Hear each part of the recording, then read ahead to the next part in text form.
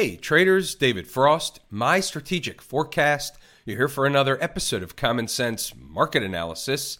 Today is Thursday, January 25, 2024. We're looking at a daily chart of the SPY or SPDR, which is the proxy for the S&P 500. What do we have on the docket today? Well, here's where we are. They're still in a grind up / melt up operation, a chip shot away, a stone's throw away from the recently made of yesterday all-time highs. Period. The trend is your friend. It's in an uptrend. Can she turn from anywhere in the uptrend to have a down leg or a corrective phase? The answer is yes. From where? We don't know. We look for a sign and or signal of a trend change. One of the things we discussed again in the live course or the live trading room this morning. But here's the thing. Here's what we have on the docket, right? That's the theme. It's what's on the docket today.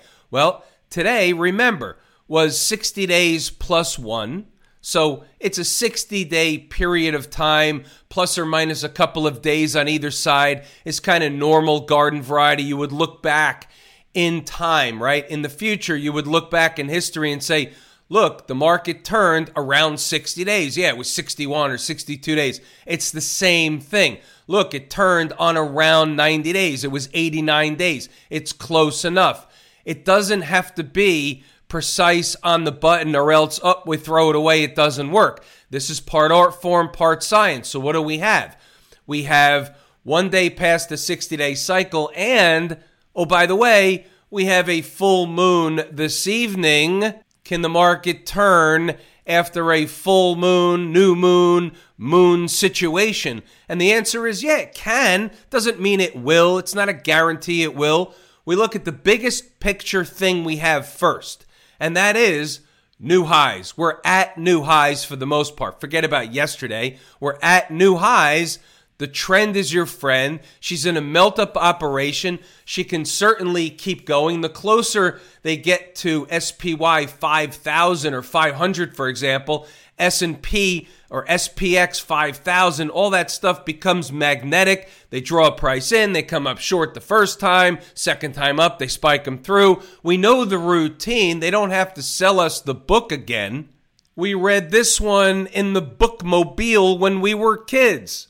Notwithstanding the new high stuff, she can, she will pull back from somewhere.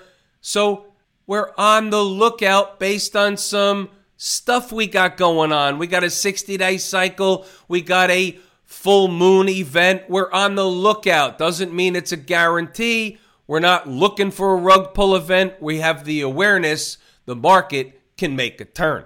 Putting things in perspective, when you look at the weekly chart, you say, look, barring some collapse tomorrow on Friday, she's going to close relatively well on the week, a follow-through week, unless she closes below the low of last week. It's a big if. If she does, that's a different story.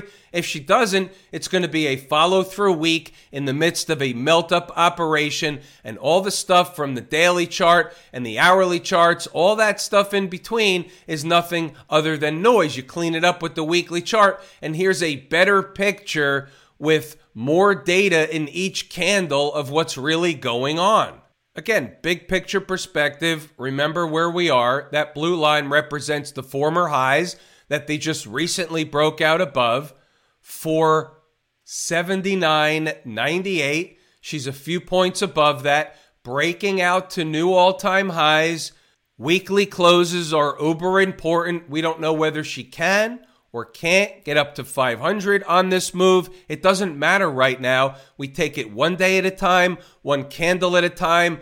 We're looking for signs and or signals of a trend change. They start from an intraday perspective on shorter term charts, and they morph onto other charts, bigger time frames, an hourly chart, a 2-hour chart, a 3-hour chart, a 4-hour chart, a daily chart, and so on.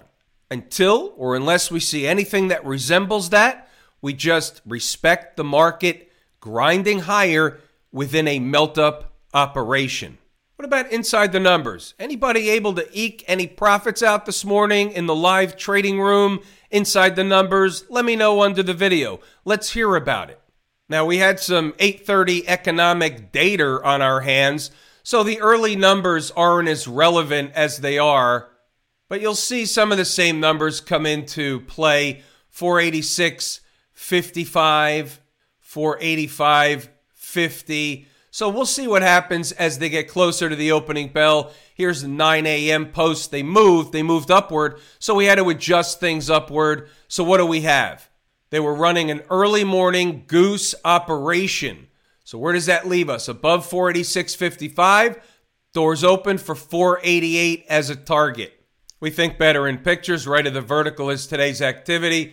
You could see right here, 488 was a target. That was a target that was achieved. And by the way, it's also the beginning of overhead resistance. What happens at overhead resistance? Two things. First, they stop going up. Second, they either go sideways or pull back. What'd they do here? They pulled back. What else we have? By the way, pause the video, read the notes, go back to the chart to double check the work. How about 486.55 is the early pivot? As long as she's above, doors open for 488. There's your pivot, came close, creeped into it, little below it, found support, bounced up. That constitutes a long trade for many traders looking to buy the pivot for a scalp long with potential. We did have some shorts at 488, obviously. And check it out, 944. 486.55 is the pivot. The pivot was changed from 0 dark 30 because the market was in a different place. If below, the next place is 485.50. And there you have it.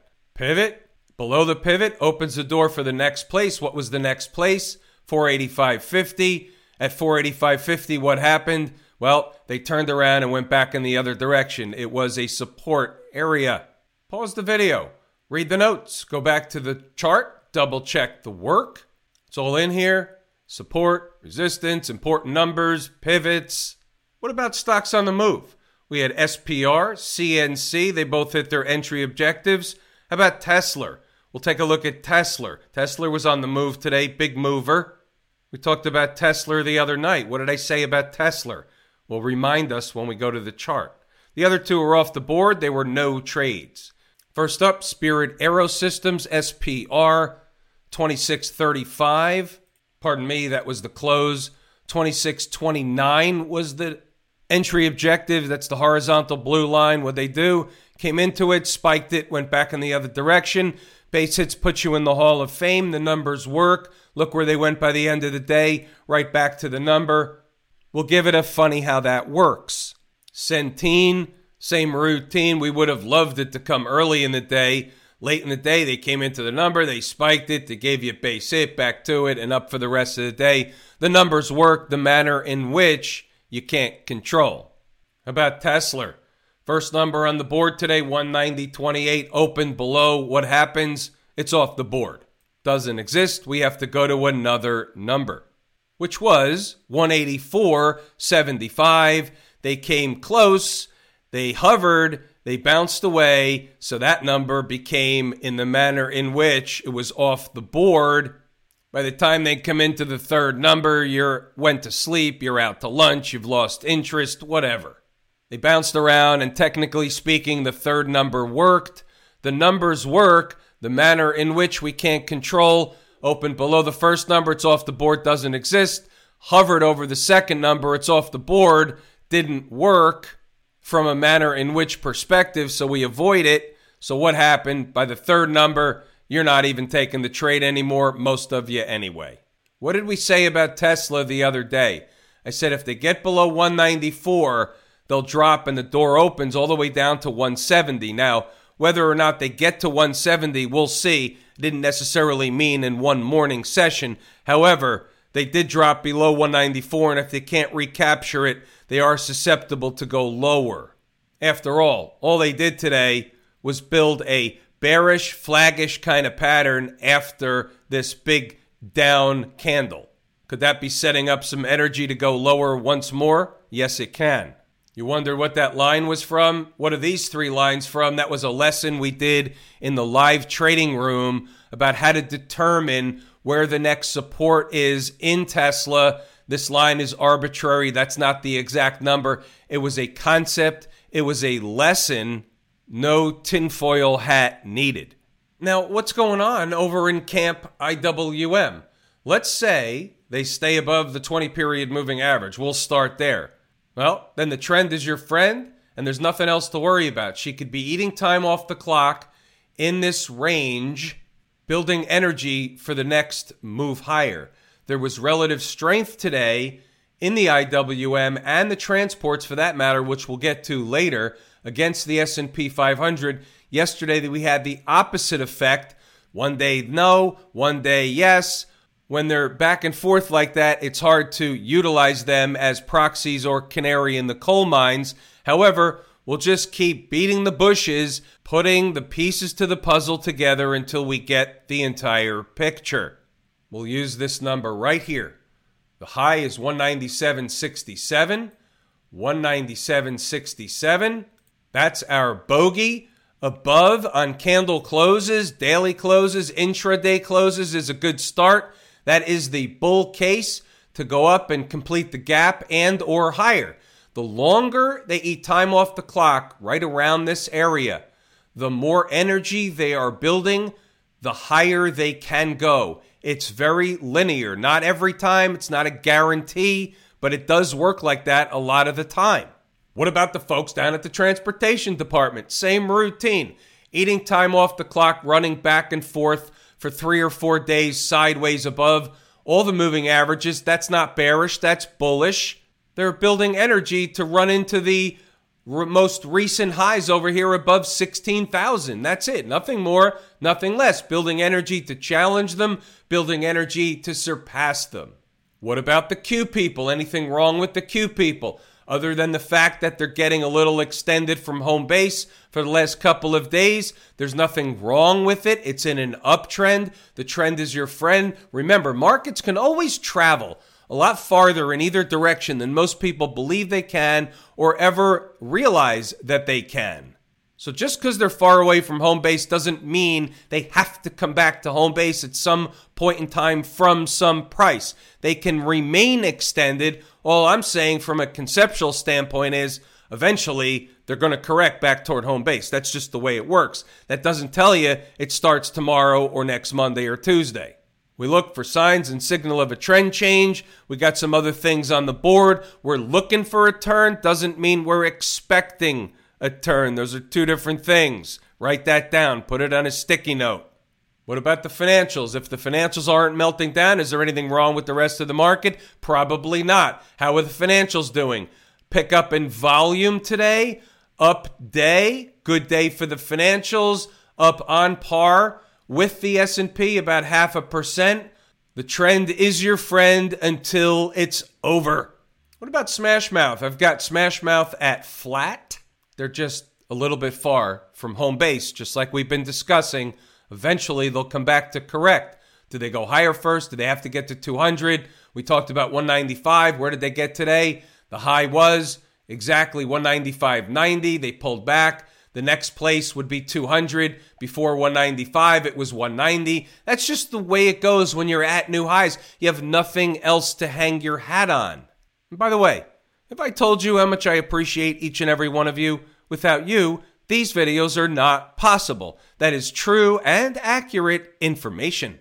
We're pulling the ripcord here today. I'm David Frost, my strategic forecast. Thanks again for tuning in to another episode of Common Sense Market Analysis.